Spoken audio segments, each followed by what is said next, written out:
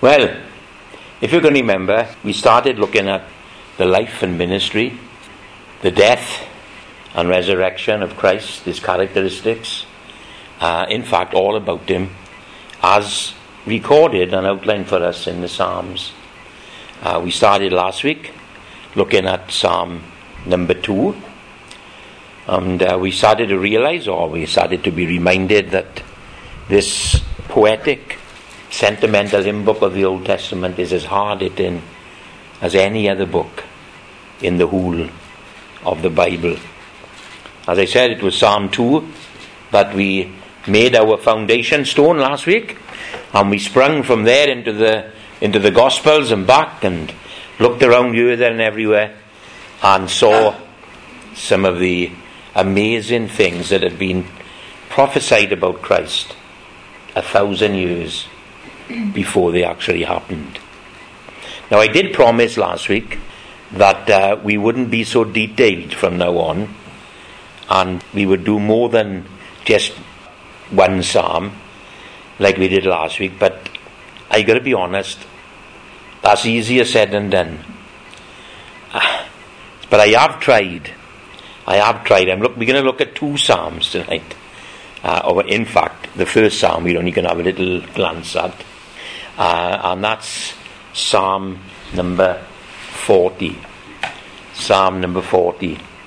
And then we'll follow from there logically into Psalm number 22. And it's a reference that we've looked at before in this series, and I suppose that if we were a little more observant, we would find a problem with this verse in Psalm 40, because there's something missing in the verse. There are words that are actually missing from the text. We've done this about 3 or 4 Thursday nights ago, that there are actually a little phrase that is missing from the text. And if God hadn't been so diligent in writing it down somewhere else, then we would never have been able to understand what it's all about. I'll explain myself as we go on. Psalm 40 and verses 6 to 8 says this: "Sacrifice and offering you did not desire, my ears you have opened. Burnt offering and sin offering you did not require. Then I said, behold, I have come. In the scroll of the book it is written of me, and I delight to do your will, O my God, and your law is within my heart." Of course, it's an obvious reference to Christ, as he outlines for us his earthly mission. And the earthly mission of Christ is a big one. It's an important one. It's an essential one. It's a necessary one. It's one that only he could have undertaken to do. And it's one that he executed amazingly when he died upon the cross. And of course he came to satisfy, he came to satisfy the righteous demands of a holy God on our behalf. He didn't have to satisfy the righteous demands of a holy God for himself, because he is holy, he is pure, he is undefiled, he is separate from sinners. That's what Hebrews would tell us. That's a description of this high priest that we have. But he had to satisfy the righteous demands of a holy God on our behalf, because we couldn't do that. Because we are the exact opposite to who Jesus is. We are defiled. We are impure. We are sinners. And we are separate, not from sinners, but we are separate from God. So something had to be done for us in order to change our status, change our position, and make us to be where Jesus is.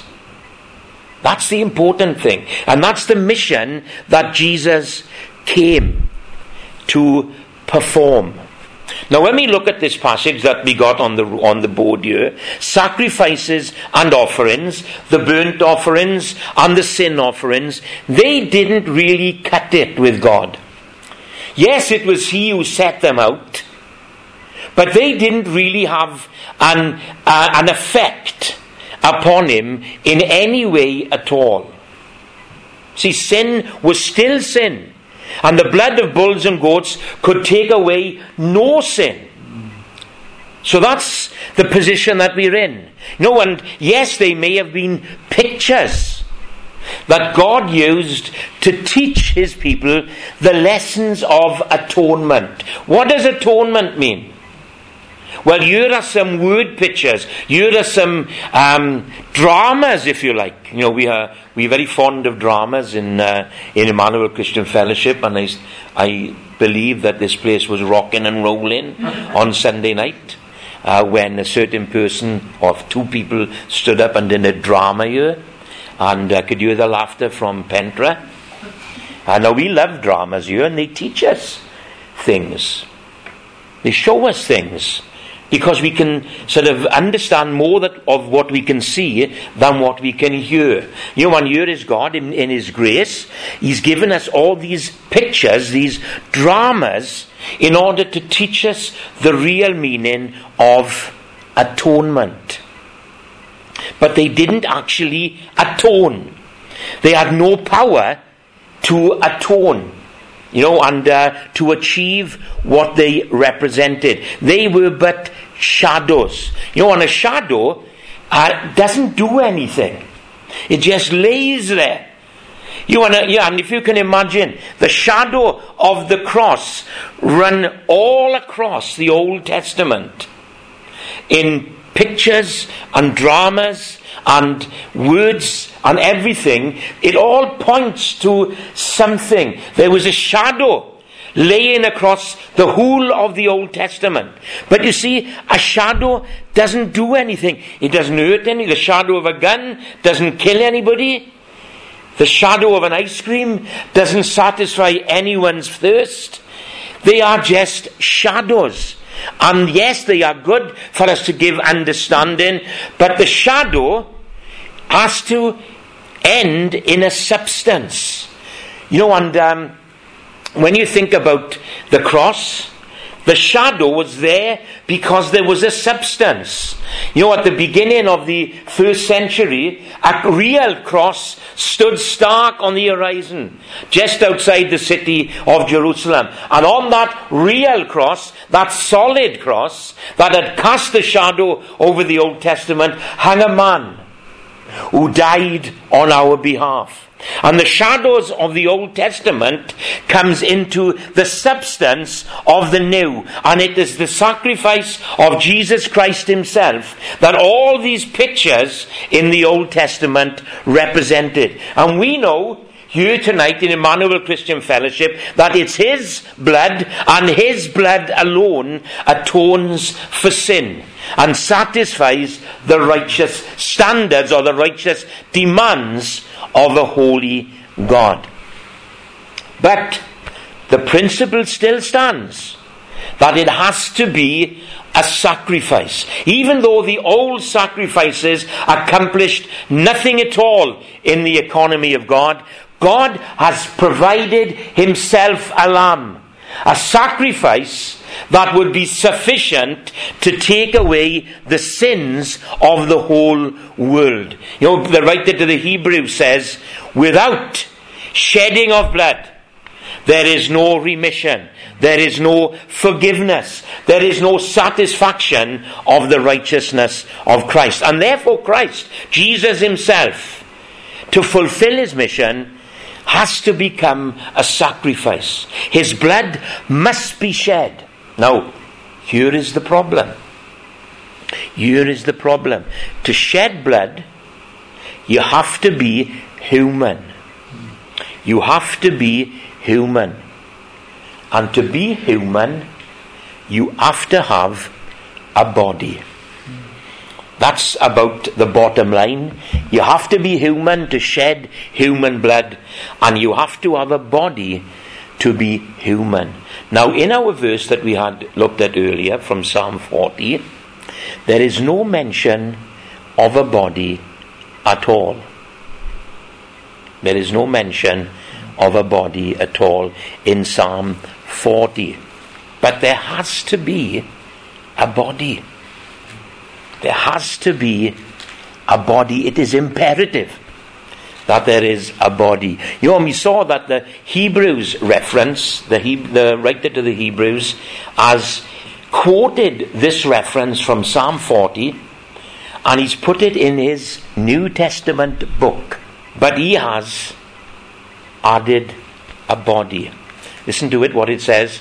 Therefore, when he came into the world, he said, sacrifice and offering you did not desire, but a body you have prepared for me. You see, it's a little different from Psalm 40. And yet, he is quoting Psalm 40.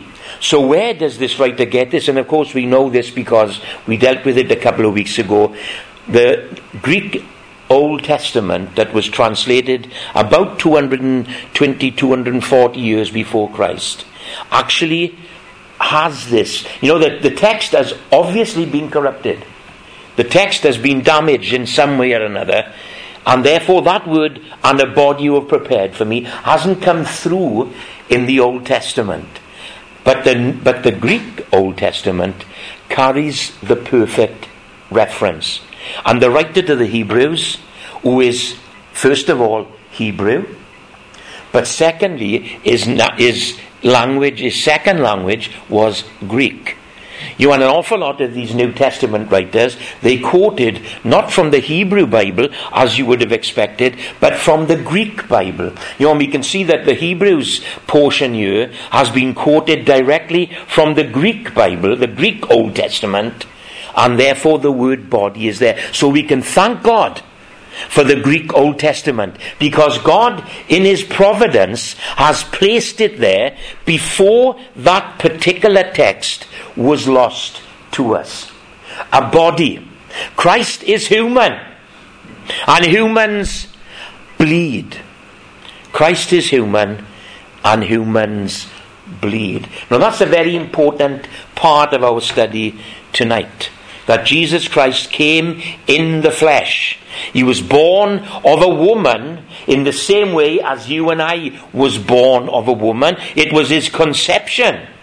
That is the important part. His birth was quite normal, because he was born a human being, in order that he bleed. You know, we sing the song, to me, that to create everything, he had to speak the word. But to redeem everything, he had to bleed his own precious blood. Now then, we're going to, having settled that in our minds tonight, which of course is but a reminder for us, we must move on to our second psalm. And it's Psalm 22. Psalm 22. You want Psalm 22, of course, contains in the most descriptive language the moment when Jesus Christ actually gave his life as a ransom for many. It was the moment that he hung upon a cruel cross. It was the moment that he shed his precious blood. And it was the moment that he became our substitute.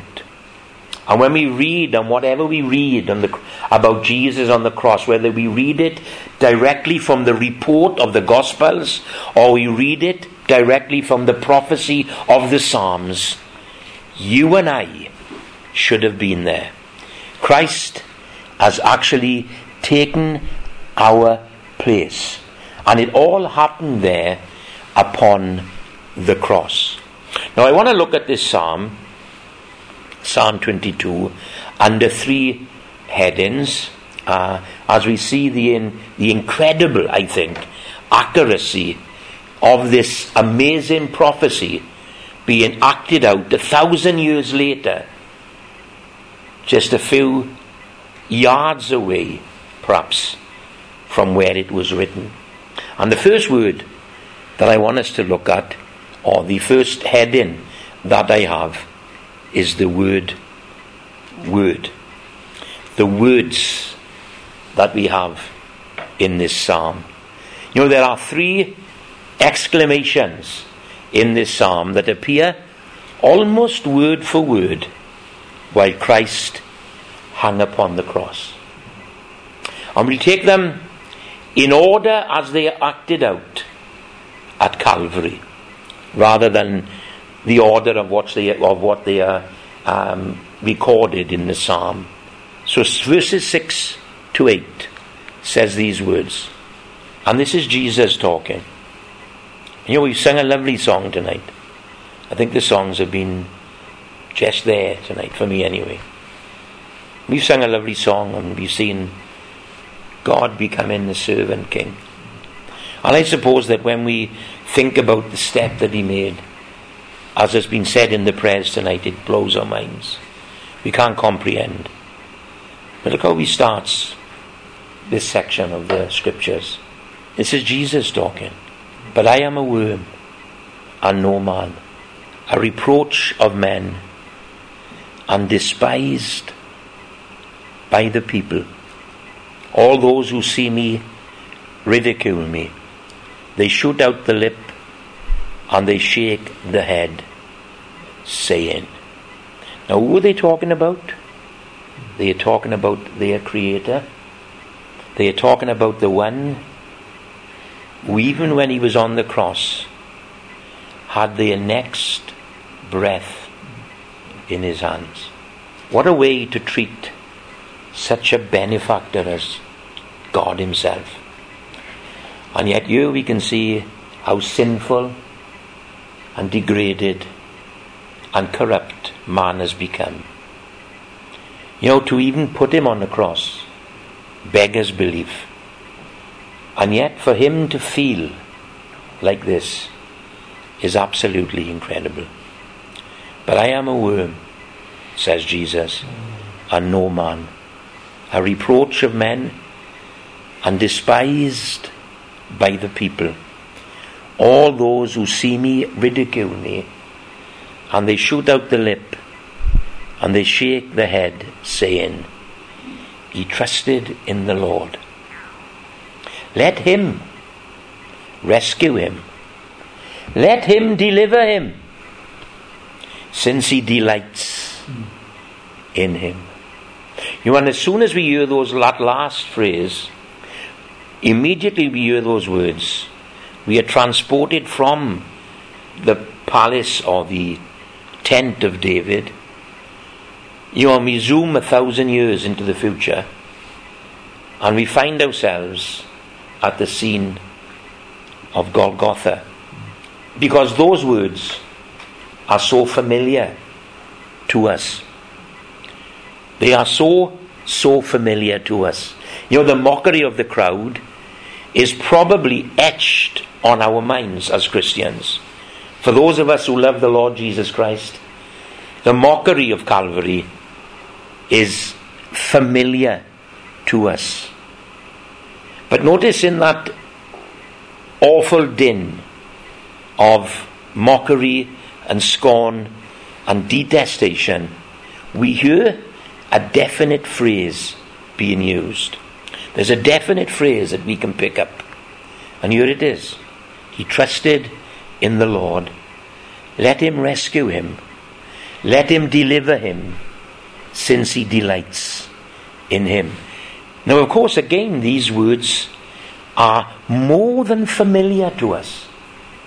We read them every Easter time. They are part of our Good Friday conversations. But you see, the difference is that we don't repeat them from Psalm 22. We wouldn't dream of repeating those words. He trusted in the Lord. Let him rescue him. Let him deliver him, since he delights in him. We wouldn't think about quoting Psalm 22 on Good Friday or any other day of the year, because we are more familiar with them as they come in Matthew chapter 27. You know, Matthew 27 says, likewise the chief priests also, mocking with the scribes and the elders, said, he saved others. Himself he cannot save. If he is the King of Israel, let him come down from the cross, and we'll believe him. He trusted God. Let him deliver him now, if he will have him. Because he said, I am the Son of God. Now that's where we remember the quote from. Next Good Friday, whoever's preaching here, they will quote from Matthew 27. Because that's what becomes real to us. But 1,000 years before that event, the psalmist David penned those words. And it's almost as if he had been transported 1,000 years into the future. And he'd sat on a secluded spot on Golgotha. And he observed all the things. And he recorded all the voices. And he took them back to his place in Zion. And wrote them all down as prophecy. It's absolutely incredible. It's incredible. Don't ever think that, but he knew the scriptures. And he said that just to fulfill them. Let me tell you this. When you've got a nail in each hand, and you've got a nail in each foot, and you've got a dozen thorns sticking in your head, and the flesh of your back is hanging off, and people are slapping you and cursing you, the last thing that you want to do is fulfill the scriptures, word for word. And besides that, he didn't do it, they did. They did. And they didn't want to fulfill the scriptures because it would prove his deity. So, how subtle. When you read those words that were spoken on Golgotha, how subtle the high priest is as he sets out for us a glaring principle. You see, for the last 3 years, Christ has claimed that he is the Son of God. And for the last 3 years, the high priests and the scribes and the Pharisees have totally denied it. But now was his chance to prove his divine sonship. All he had to do was come off the cross. And we know that that is a simple thing for Christ. In fact, he tells us that he could have called 12 legions of angels to come and do it for him. And they would have delicately taken the nails out, and they would have lovingly taken him off. And he would have stood there and fulfilled their wishes. But he wouldn't have redeemed the soul. He wouldn't have redeemed the soul. You see, now was the time to prove his divine sonship. The challenge, well, if you're the Son of God, then prove it. Prove it. Your Father isn't going to let you suffer there if you are really his delight. He will bring you down. Prove it. We'll believe you. We'll follow you. This is just one of a long line of temptations that Christ had to suffer. This probably being one of the most extreme temptations. To stay on the cross would send the message that he is not the Son of God. But to descend from the cross would completely destroy the very reason why he came to the cross in the first place. So you can see the battle that went on in our Lord and Savior Jesus Christ. When we talk about temptation, we got no idea. Because by the time we'd come to this extreme of temptation, we'd have given in a long time ago. Jesus was tempted until he bled. And none of us have been tempted until we've bled. To stay on the cross was to send a message that he's not the Son of God. But to descend from the cross would completely destroy the very reason that he came to the cross. This phrase, used by the high priest, I believe, was Satan's last diabolical attempt to thwart the plan of God's salvation and prevent Christ from hanging on a tree as a curse in order to remove our curse, and from shedding his precious blood in order to atone for our sin. Satan's there. If only I can get him off the cross, I will win the battle. But he stayed on the cross. He stayed on the cross. Not because he wasn't the Son of God, but because he was the Son of God. That's the beauty of this situation. Of course, the most familiar words of Psalm 22 that are uttered from the cross are the first words of the psalm. Obviously, they didn't come in chronological order, they came in logical order, but we are looking at it chronologically, and we come to verse 1. My God, why have you forsaken me? You know, if I was to go back to 1996, when we're doing chapter 2 of Ephesians, I believe that the Lord showed me something, and I'm not that type of preacher, the Lord showed me this. But the Lord has shown me something about this aspect of Calvary that an awful lot of Christians are afraid to say. And whenever I mention this, I always go a little bit cold in case I'm barking up the wrong tree. But if you don't say what I'm going to say now, then to me, you weaken the strength of the statement that is made. My God, why have you forsaken me? Now, to me, this has to signify the moment when Christ died in his relationship with his Father. Right now, this is what people are afraid to see. The penalty of sin is death. Now let's go back into the garden and listen to what God says. He says, in the day that you eat of it, you will surely die. Now we know that when Adam sunk his teeth into the fruit on that day, it was hundreds of years before he actually died. But he died to God that moment. It was a penalty for sin.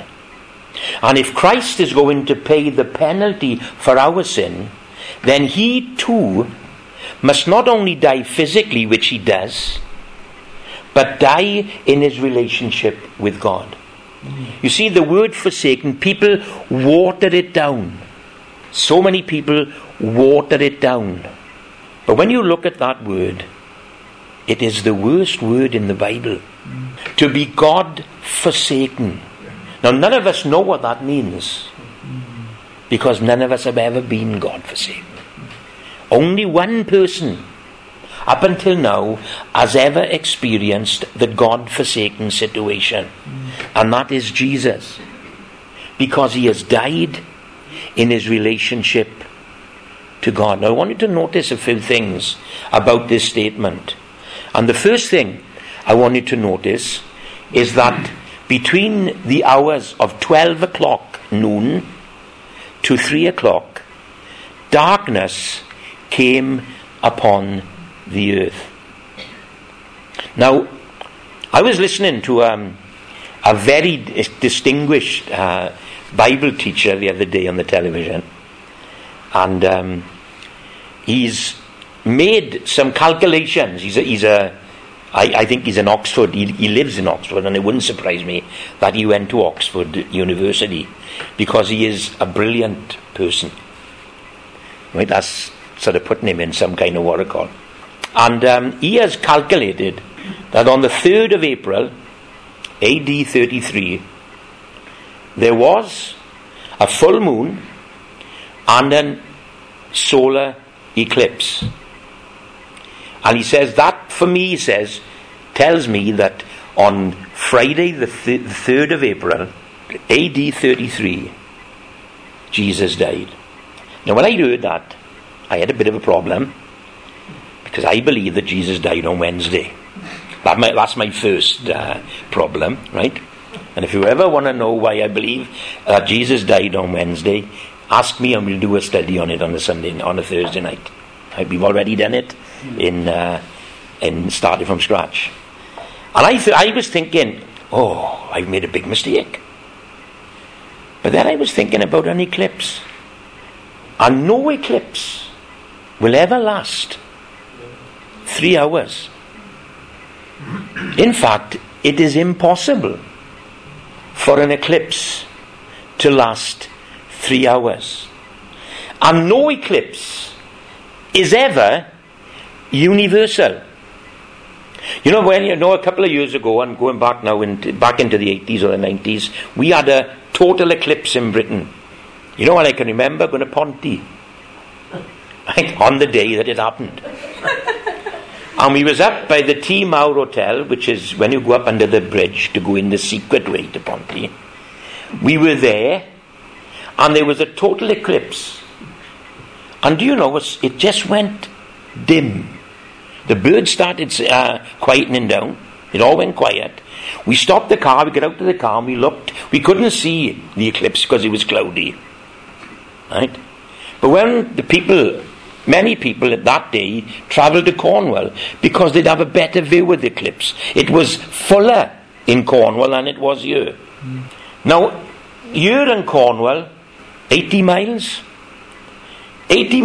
and there was a better eclipse down there than up here. The Bible says it was all over the world. In our Bibles it says land. But the actual Greek word is day, which is world. And there has been reports in Rome, in history books, of a time when it went dark for 3 hours. So not only in Jerusalem was it dark, it was dark in Rome. Now, of course, if we went down under, it would have been dark anyway. So we're only talking about one sphere. And that one sphere was set in darkness. So no eclipse has lasted more than 3 hours. No eclipse has been universal. So what was this? It wasn't an eclipse. No, we are too quick to try and find a natural solution. This is a supernatural solution. And I would take you back to Genesis chapter 1. And Genesis chapter 1, the first day of Genesis chapter 1, God says these words: "Let there be light." And that light, somehow, wherever it came from, governed the day and the night.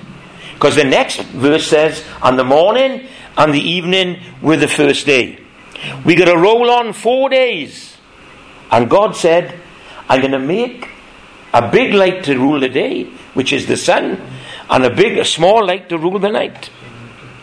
So the light came before the sun. So we are not dependent upon the sun for our light. We are dependent upon God for our light. That's obvious to me. That when this happened, it wasn't the sun going out. It was God moving away. And when God moves away, darkness will flood in. And therefore, when we look at this situation, and Christ speaks out these words, my God, why hast thou forsaken me? I'm in the dark. I've lost your light. I've lost your life." Now that's what is obvious to me. This was the withdrawal of God, who is light. And in him is no darkness at all. But take him away, and not even the sun will shine its light upon us. We know, don't we, that in eternity there'll be no need of the sun or the moon, because God is our light and Christ is our lamp. So here we are. We have an unheard of, unrepeated circumstance. Darkness for 3 hours in the middle of the day, as the presence of God left the presence of his Son.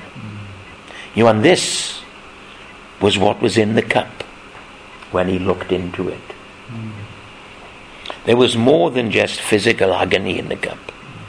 There was a righteous penalty of sin. And the penalty of sin is death.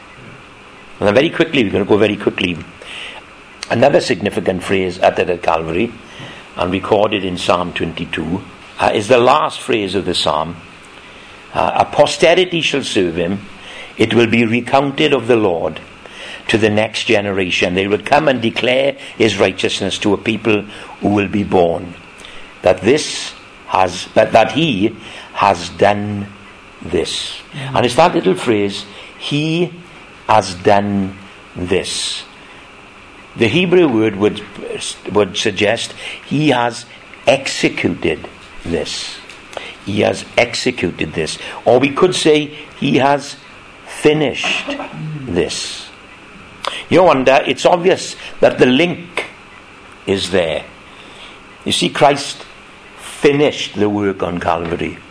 And this psalm ends with this word, he has done it. He has executed it. He has finished it. Now, whether we could say that these signify Christ's explosive victory cry, it is finished, I don't know. You know, the link is quite tenuous, I think, to be really certain, but the link is actually there. You know, when we come to the end of the psalm, Jesus says, I've done it. I've done it. I've completed it. I've finished it. When we come to the end of Calvary, he says, I've done it. I've completed it. I've executed it. It's finished. That's just something for you to think about. You know, they're not the exact words. And you can't get it to say the exact things, but I think the principle is there for us. Now, my second heading is actions. Actions. You know, some of these words are really disturbing, really. Listen to what Jesus said, I am poured out like water, and all my bones are out of joint. My heart is like wax, it is melted within me. My strength is dried up like a potsherd, and my tongue clings to my jaws. You have brought me to the dust of death, for dogs have surrounded me. The congregation of the wicked has enclosed me. They pierced my hands and my feet. I count all my bones. They look and stare at me. They divide my garments among them, and for my clothing they cast lots. And I suppose that we could spend the next few weeks on this section of Psalm 22 and talk about the horrors of crucifixion, the feelings of Christ, and the torment that he went through. But I'd just like us to see the two things that actually stand out describing what people did while the scene was being played out at Calvary. How callous people are. This is what they did. Firstly, they pierced his hands and his feet. Do you know, and my question when I read that is why? Why? Where does the psalmist get this phrase from? Because this phrase has not one vestige of significance to him at all. You know, I can almost imagine him sitting back as he's written his psalm and thinking, what have I written there then? I can't remember writing that. What on earth have I written that for? What's that got to do with anything? That's not significant. What's that describing? You know, because the thing is that none of that was ever known to him. None of that was ever contemporary to him. Nothing of that should ever be in his vocabulary. That has come completely out of the blue. And I don't really know why I've written it there. Is this man being punished? Well, yes. Well, he should be stoned. Is this man being executed? Well, he should be beheaded. Where does all this pierce in the hands and feet come from? I got no idea. I'm sorry, but this is out of place and refers to nothing that I know or anyone else knows. Don't forget, he was writing 1,000 years before Christ. Where has all this piercing of the hands and feet come from? You see, the earliest historical record of crucifixion dates to 519 BC, when King Darius I of Persia crucified 3,000 of his political enemies in Babylon. That's the first mention in the whole of antiquity of crucifixion. The Persians were 500 years that way from David. Crucifixion hadn't even been dreamed up. It hadn't been thought of, let alone designed or invented. No one died having their feet and their hands pierced. And yet David, 1,000 years, as he's penning this 22nd Psalm, says, they've pierced my hands and my feet.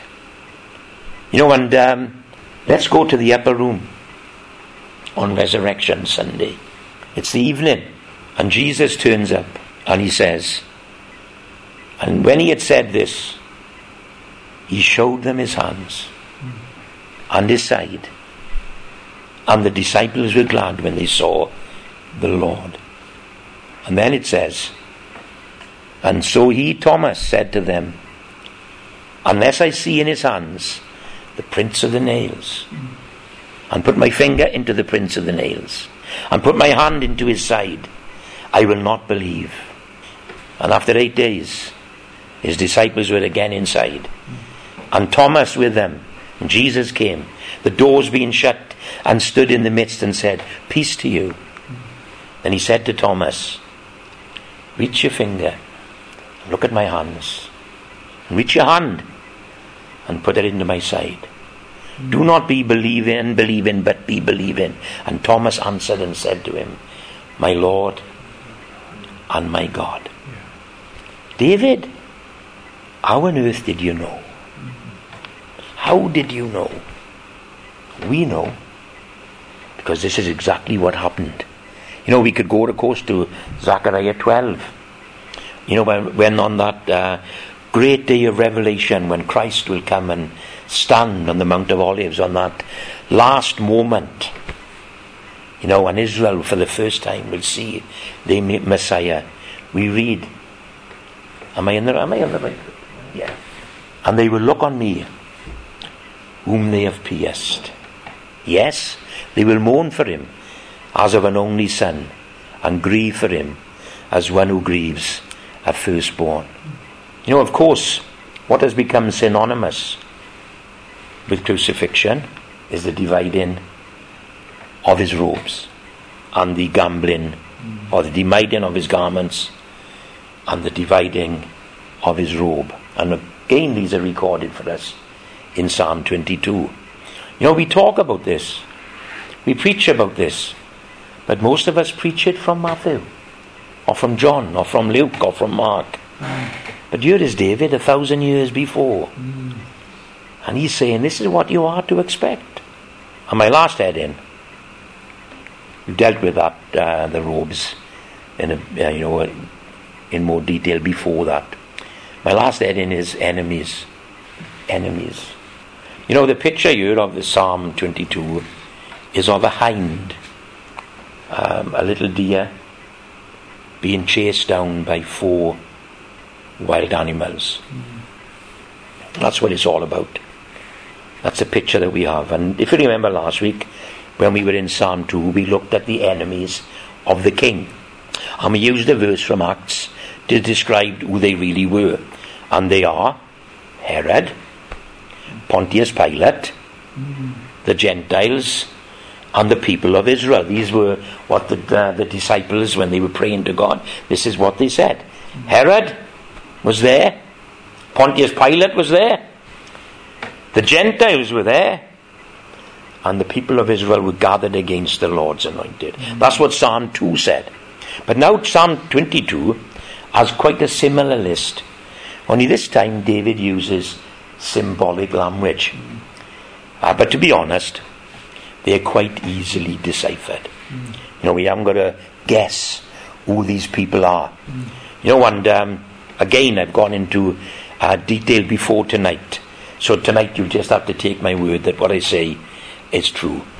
Now you've got these 4 animals.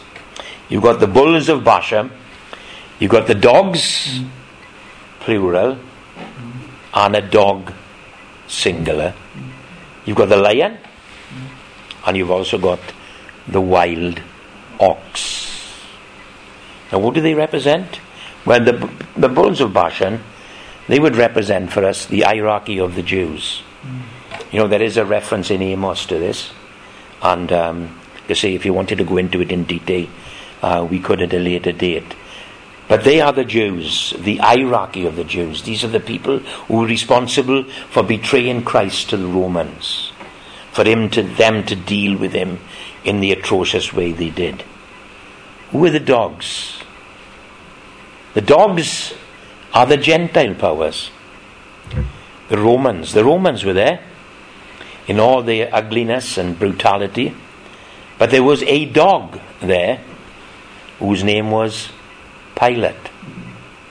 He represented the dog, or the dogs, as the big dog. I'm the big dog.